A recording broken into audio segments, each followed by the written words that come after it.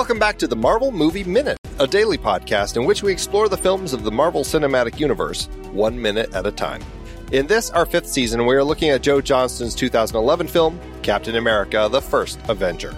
I'm Andy Nelson from the True Story FM Entertainment Podcast Network.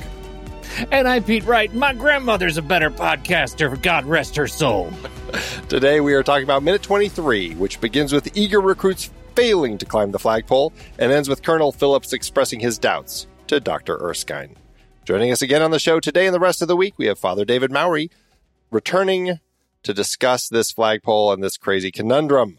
You're saying we're only halfway through at this flagpole? We gotta, oh man, whew, just give me, I just need to get my win back. I just have to say, Sergeant Duffy, just like, this is what I love about this movie by minute format, is you get so attached to such small little things in a film, and I just love this character.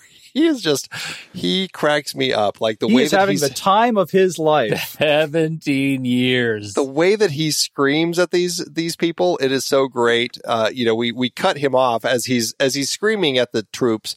But from last minute to this minute, come on, get it there. If that's all you've got, then this army's in trouble. It's great. He is having clearly a lot of fun in this part. So, we come in on that, and it's just these soldiers. I mean, they can't do it. It's great. I love this moment that we have here. You need some Three Stooges sound effects underneath this whole scene. Yang, yang, yang. That's right.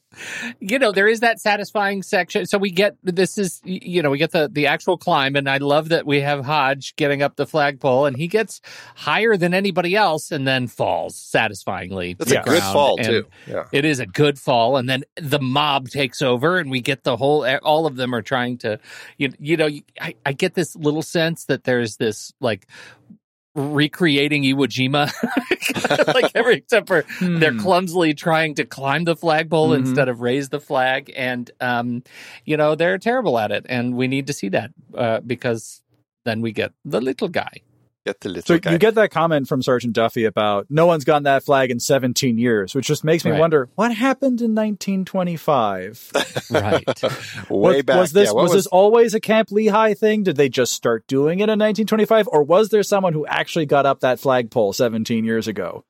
And was it Sergeant Duffy? It wasn't Sergeant Duffy. It would be 26. This is actually 1943. This is 43? Oh, okay. 43, yeah. It started in 42, but then we jumped to Flag Day 1943 is when they go to the expo. So I had always heard it as if the camp has been around for 17 years and no one's done it. No, the camp, according to the flag that we have, the camp's been around since at least 1914. Oh, you're right. Yeah. You're right. You picked... No, that's a really good point. 17, you're right. 17 years ago, something happened. It just occurred to me that the flag has 1914 to 42 on it, so they have to make a new flag every year. Apparently, yeah. It seems kind of silly to have the dates, the current date printed on the flag. They need to write just a question mark. Until 1917 who knows when. To question mark. 1914 until the eschaton. And it makes me, and the other thing I wonder about this, so what was the prize for the last 17 years? Was it always a ride back to camp? Because the way Sergeant frames it, like, you get to ride back to camp with Agent Carter. All right, so boys, get motivated. Right, like, was there a sergeant at some point where people are like, oh, that's okay, I'd rather run. Rather run than spend a car with Sergeant Flatulence. Right, exactly. Who was the previous sergeant here? Oh, man. What I love about this character is that there actually was a Sarge who would scream at Rogers in the comics. As we've talked about, in the comics, Captain America is a secret identity. And so he is in boot camp. He's like actually here at Camp Lehigh, like everybody else. And he's kind of the guy who accidentally drops his rifle on the Sarge's toes. And it's wow, comic book silliness. But I do like that they actually kind of keep that thing going. It's a strange little element, but this Sarge just makes me happy. Now, we talked about this being probably something that they did pickups for. And they must have realized, because if you look at the montage the way we had it, we've got them getting, unpacking, and then we've got the cargo net climb, and we've got them crawling under the barbed wire. And then if they didn't have this, it would go immediately to Agent Carter having them do push-ups. And so we wouldn't have this scene. So what is this scene giving us that we didn't have otherwise? I was thinking about this yesterday when you mentioned that this is not in the script and it's a pickup shot. I think what this does for us, it establishes that Steve Rogers is not merely a reactionary character. That Steve Rogers is capable of thinking through and approaching problems strategically. So it's not that he's just good and operates out of a kind of knee-jerk reaction to something that will happen later this week, but he is capable of looking at a situation and coming at it with lateral thinking. Kind of there's more than just the physical nature of it. There's some having brains element to it. Mm-hmm. Pete, any thoughts? I'm sorry, I got stuck on looking at pictures of Haley Atwell to try and figure out why her hair was done the way it is. Understandable. It happens to the best of us. You were saying the best of us. I actually had a thought right when you asked it. Now I don't even remember the question. We're talking about the fact that this was pickup. So what is this giving to us that we didn't have? Like, what do you feel we now know about Steve and Hodge and Carter from this moment that we didn't have had it gone straight from the barbed wire to the push-ups?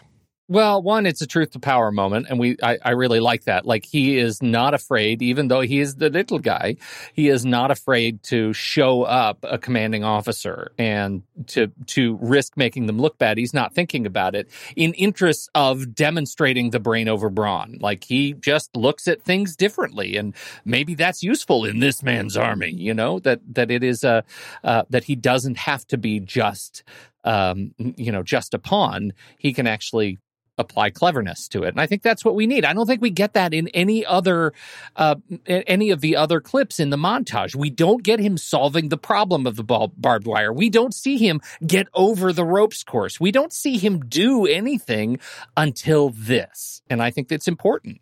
We get, like what I was saying, we get something active here instead of something reactionary, because if we just had the later scene, it would appear in the text of the movie that the only reason that he is chosen is because he is willing to sacrifice himself. But we need something proactive in Steve Rogers' character to prove that this he really is a good man and he is capable of approaching problems in a different way, which backs up everything that Erskine is trying to say about choosing the little guy. Yeah. Well, and to that point, the real question for us, I think, after this is it enough to make the case that he should still be there? Because in the last couple of minutes, we're saying, we should have seen more people flushed out of this program. And so when they sit down on the bed together, and he actually is picked, is it enough? That he demonstrated enough cleverness, enough ingenuity to be able to stay. There's a lot of questions about the process that they go through and what we get, and we definitely will talk about that in the coming minutes some more.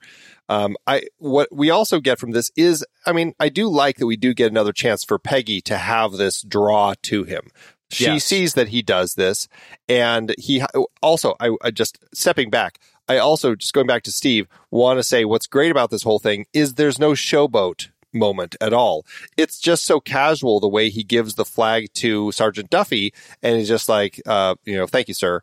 And that's it. And it's so quiet and reserved, and it's there. And it was a perfect way for him to kind of deliver that. But going back to Carter, it's that draw to him from the ingenuity that he had to figure out how to kind of pull the pin and drop the flagpole to get the flag. And also, I think, to see how he reacted to it. I think there are all these things that she's reacting to. It's cute. It's kind of a... Like if they had just met, it'd be a meet cute, right? We get just a smirk. And again, is it enough? Is it her? Is she being sort of self-satisfied that she has a soldier who's willing to make a commanding officer look like a chump for a second? Is she satisfied at that display of the power dynamic, or is she crushing? and is, as one of, again, it's her, at least we know it's her, Erskine, and Colonel Phillips, who are actively watching for, is this a person? Like, which of these is potentially the one who will be the super soldier? And that smirk of hers could represent, I've decided. Of the three of us, I now have made up my mind. I'm locking it in, right? Yeah. Exactly. Yeah, because we don't have any indication from the beginning of this week where Carter stands on her evaluation of Rogers. It's clear that Erskine is pro Steve and the Colonel is anti-Steve. We know nothing. We don't have any indication. He is just another man that Carter has to deal with this week, right? And his and which is, I think, another argument in my this burgeoning feud between me and Pete in terms of the veracity of Carter's love for Steve Rogers. I think that's further proof that there's a real relationship there, because Peggy doesn't immediately judge him by his scrawniness. There is no indication from her judging him negatively compared to the other candidates. And what she values here is his mind. She values his capacity to work within the limitations of his own physique. And she's clearly impressed by it. Like, hey, look at this guy, Sergeant Duffy. He's kind of making you look like a fool. I like this guy. I like the cut of his jib. You've made a valiant case. I would just say that everything you just said, all we have to do is add for science to the end of it, and I think we'll have my view of her perspective. and then she's a great precursor then to Jane, and I love it. I love that. Yes. we found a lead from that character to this one. That's right. And I don't know if there's enough there, but we do get a shot of Hodge as he actually notices this as well, and in context of what they're setting up, I don't know. It's interesting. It feels like they're actually working to set something up between these characters. Like at some point, there's going to be some confrontation between them. It never comes, but it is interesting that we kind of have these moments with Hodge, kind of watching with a look on his face. Yeah, Hodge is serving an archetypal role here. He is just the masculine ideal who is disapproving of Steve Rogers, and his purpose in the story is just to be a bully, and that's it. Well, it would be, I don't know, it would be an interesting turn if at the end of the first part of this movie, when we go to war, if Hodge ends up on the crew, and maybe that look in the background is some indication that, maybe I'll follow this man into battle. Like there is that sort of affinity that is starting to grow, and not necessarily something of of jealousy or that kind of thing. Well, and I believe we will see him in the field when, if I recall, and I'm going to have to, go check myself on this, but I believe he's there when Steve is coming back with all the troops that he's saved. So that was my memory of it, but I didn't want to. Yeah, I didn't want to say anything and make myself look bad later. I was going to leave that up to. Well, we'll just we'll have to. Yeah, thank you, Pete. I always count on you. Always out of the park. All right. Well, so we've got this brief little moment here, and then we cut to Carter running push-ups. She's having everybody do push-ups. And again, I go back to what are their roles? Because if they're actively looking, I don't know. I think of in theater and stuff like that, where you have people running drills or whatever, but the person who's actually looking for people, who are they going to cast, are kind of stepping back and just kind of observing and watching and stuff. But she's actively in here running this drill, and I guess calling it out again, calls them ladies. So is that ladies number 2? The ladies count is now at 2. But does it make it okay that it's a lady diminishing her own gender? I don't think so. I don't think that's okay. I don't think that's okay. I think Peggy Carter is better than that, and I would want to call her to something higher. Yes. Peggy. The joke about her grandmother is very funny. I do like that joke. She's so complete. God rest her soul. My grandmother has more life than you all. God rest her soul. Oh my gosh. Yeah, so I think there is a missed opportunity here to create a fuller sense of the training that these men are going through, because it's all been physical up to this point. It would be interesting if Agent Carter was doing some kind of like a room clearing drill or some kind of tactical work with the soldiers. Are they able to execute some kind of, step-by-step drill where they have to, back each other up, do squad tactics or leadership formation or something else? It would make more sense for this to be Sergeant Duffy. And then narratively, we know why she is here, as we'll see at the end of the week. So it's just, I think, part of it, if we're going to know prize, the answer here is that the SSR is just kind of loosey-goosey. Just kind of everyone has to do everything because it's a little bit of a ramshackle operation right now. Very much so. But doesn't it feel like just basic training again? And they're just doing push-ups. And to your point, and then behind them, there are the guys with the telephone poles doing the lifting from their shoulder to shoulder. Like, there's definitely some basic training going on in here. People are getting, shelled. The question is, for me, is like at the end of the minute, are there fewer guys doing push-ups than there were at the beginning of the last minute? Well, in the line, when we saw them, there were only, that we could see. We could only see about 9 people in the line. So it wasn't a huge group. And then when they're at the flagpole, there's 1, 2, 3, 4, 5, 6, 7, 8, 9, 10, 11, like 12. So, so it's, if anything, it's growing. Or at least we're seeing more. Are they even counting people every morning? They just keep adding something. Here's a soldier who complimented me on how shiny my boots were, so we're going to consider him for the training as well. Welcome to the SSR, soldier. Let's see. In the push-ups, 1, 2, 3, 4, 5, 6, 7, 8. We see at least 9 in this minute. We'll see some more in the next minute. So yeah, I just don't think anyone is getting whittled out. I don't know. I think that it's a little confused, but in the script and what the filmmakers were actually doing here, because it's really designed like basic training.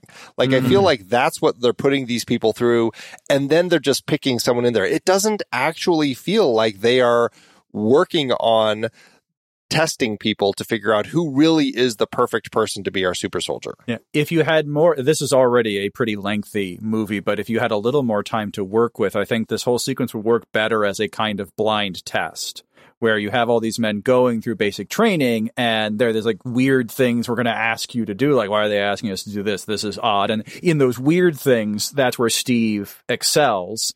And then at the end, it's revealed like, well, this was all candidacy for this big program. Telling the candidates up front expedites the narrative process for the audience, but does, on minute by minute, create these questions about the testing process overall. Like, it seems like you should be weeding these guys out and just moving them along if they're not in contention. But it is, again, it's only a week, so it's not like they're spending a lot of time on it.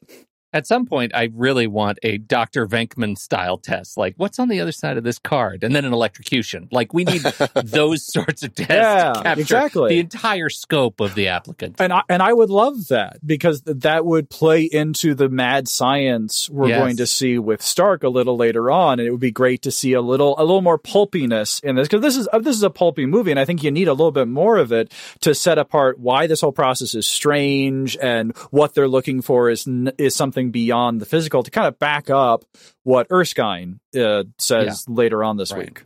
Yeah, it's that whole idea of a test. Have you seen the movie Exam? Are you familiar with that film? No. It's a really interesting movie where it's like, I don't know, it's like 10 people or something that they show up. It's like all takes place in one room. They show up to apply for this very high-end, mysterious job working for this company. And you basically, like, they have a piece of paper in front of them, and they have one question, and they have to answer this one question, and that's it. But they all flip over their paper, and it's all blank. And they can't leave the room or they're instantly disqualified. And so they have to go through this whole process of figuring it out. And it's like this very complicated process of like, what is this exam? And it's, I don't know, it's a really fascinating film as they kind of explore it. But that's kind of what I want here, is like something a little more complicated to figure out this super soldier other than just basic training. And to bring it back to a franchise, I know I said I would let go of it, but I'm going to bring up Men in Black again. The Men in Black sequence did this really well. Right, because that training montage revealed that the agency is looking for something different than all these other candidates thought the test was about, which is why Agent Will Smith, I can't remember his character's name now because it's just Will Smith. He's just playing himself. He's Agent J. Yeah. Agent J, that's why he passes, because he has that different thing that the test is actually looking for. But this is just played so straight as basic training. You don't get that kind of character overcoming the secret test that no one else knew about. Yeah. Well, we're going to talk more about all of this. We have a small start of a conversation between Erskine and Phillips as they're kind of, it's great because you're really seeing the doubt that Colonel Phillips has in Rogers and the absolute confidence that Erskine has. I mean, we don't get the full sentence, but I am more than just thinking about it. There's something going on with this Erskine. He's convinced that Rogers is his guy. We'll talk about that more tomorrow. But any last thoughts from either of you before we jump into the Christ in the Cape? My question is, who's going to wear the cape today? The question, who's in the cape? Well, let's find out. Take it away. Well, for today's installment of Christ and the Cape, I want to talk about theological anthropology, kind of that understanding of the human person from a theological perspective. And for this movie, especially, we get a little bit at the end of this week, but for next week's minutes, I just want to frame the conversation around goodness, because that is the thing that Erskine is looking for. He's looking for a good man. And that is a moral quality, that a good person is someone who does good things. In comic book world, that is a rigid characteristic. Someone is either good or they are bad. And if they switch, they switch all the way. You flip the switch and all of a sudden they're bad. There is very little nuance in terms of the moral life of comic book characters, which is fine. That the genre is what it is. It's not interested in asking those questions all the time. And in this movie, that same kind of moral logic carries over. Steve is good. And like I said before, Bucky tries to suggest this kind of moral nuance to Steve's position. Are you sure you don't have something to prove? But in the movie's answer to that question is no, he doesn't have anything to prove. He is that good. There is no temptation to power. There's no temptation to abuse once Steve becomes Captain America. And as I'll talk about later in the week, in fact, his response to the power is a further heightening of that question of why me. There's a sense of vocation. I've been given this for a reason. I'm not using it the way I'm supposed to. Rogers is a good man and he becomes great. And same thing with Hodge. Hodge is already a bully and he would only become worse with the super serum. And that kind of course, that kind of black and white morality is not how people are. We are a massive contradictions. We are good in some areas and bad in others. And we're all, as one of my seminary professors said, there's no such thing as a done muffin. We're all in the process of being fully baked, where some of us are a little mushy in the middle still. And in terms of anthropology, you can see that even in scripture itself. We mentioned the 12 men climbing the flagpole, which, of course, for me as a Catholic makes me think of the 12 apostles. And they were definitely a mixed bag. Not all of them were moral paragons. And one of the things that I love pointing out to people is that in the pages of the gospel, before you get to the Last Supper, the apostles are sent out to do the work of Jesus, to preach, to heal the sick, and to drive out demons. And that includes Judas Iscariot, the man who betrays Jesus. There's no indication in the Gospels that Judas can't do what the other apostles do because he's a mustache-twirling villain. No, Judas is a legitimate apostle. He goes out, he heals the sick, he drives out demons, he does the work of the apostles, even though he's going to make a bad decision to betray his rabbi, teacher, and friend at the end of the Gospel story.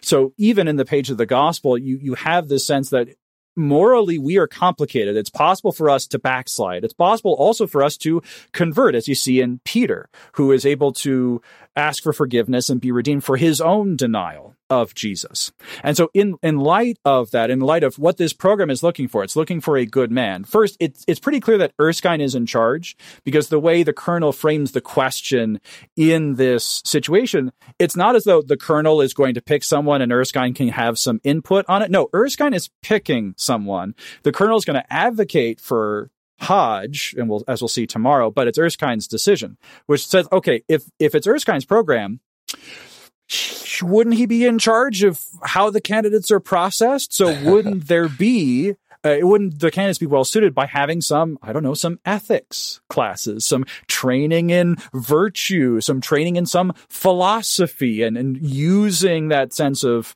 looking for something beyond the physical? It's clear that he gets the last word on the choice of candidate. So that again speaks to what I would like to see more out of this training montage. Yeah, have the classic army stuff and show that's where Steve fails, but then show these conversations around morality or philosophy and let Steve show that strength of virtue in other places that, again, can back up what Erskine is saying. Because we're told and not shown as much as I would like from this particular scenario. And that would help us really believe in the goodness of Steve Rogers, because we just kind of have to take it on face value that, okay, here's a guy who doesn't abuse the power he's given. And without seeing a lot of that other than confronting the bully in the theater, we just kind of have to accept that as a static part of the character instead of something that's living and breathing. So I know I would love for there to be a great big switch of morality and just to kind of lock it into good and then just not have to worry about it anymore. But gosh darn it, we're made with free will. And so that just makes things so complicated. Well, and there will be more interesting, points to discuss as to, Steve Rogers and all of that in later films. But yes, in this film, it is very, very cut and dry with this guy. But it works in context of what they need to set up for him for later. So, all right. Fantastic minute. And we're certainly getting into some more stuff in these next couple. So why don't you remind everybody where they can learn more about you, Father David? If you're interested in something a little more bite-sized chunks, I do have a Twitter. I don't use it all that much, but you can find me on Twitter at Father Mowry. That's at FRMOWRY. Mostly it's me you're just liking a bunch of nerdy stuff and retweeting all of my friends who are in the Movies by Minutes world. But every so often there's something else on there. So if you wanna at me about the Christ and the Cape stuff that I've talked about this week, be happy to continue the conversation with you there. Fantastic. Come at me, says Father Mowry. Come at me. Come at me. Come on. Oh, it's just social media. How bad can it be? Bring it on. Well, you can find our socials, our access to our Discord, learn more about membership and merch, all that stuff at truestory.fm/Marvel Movie Minute. That's it. We'll be back tomorrow for minute 24. So, Pete, thank you as always. Not only am I thinking about it, I've been journaling about it and dreaming about it, and I write it in doodles on my forms. I love it. Until next time, true believers.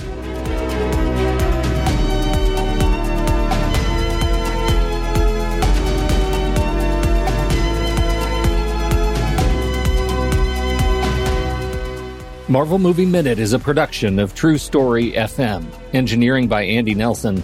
This season's music is Spread the News by Anthony Vega, and this season's show art is by Winston Yabo.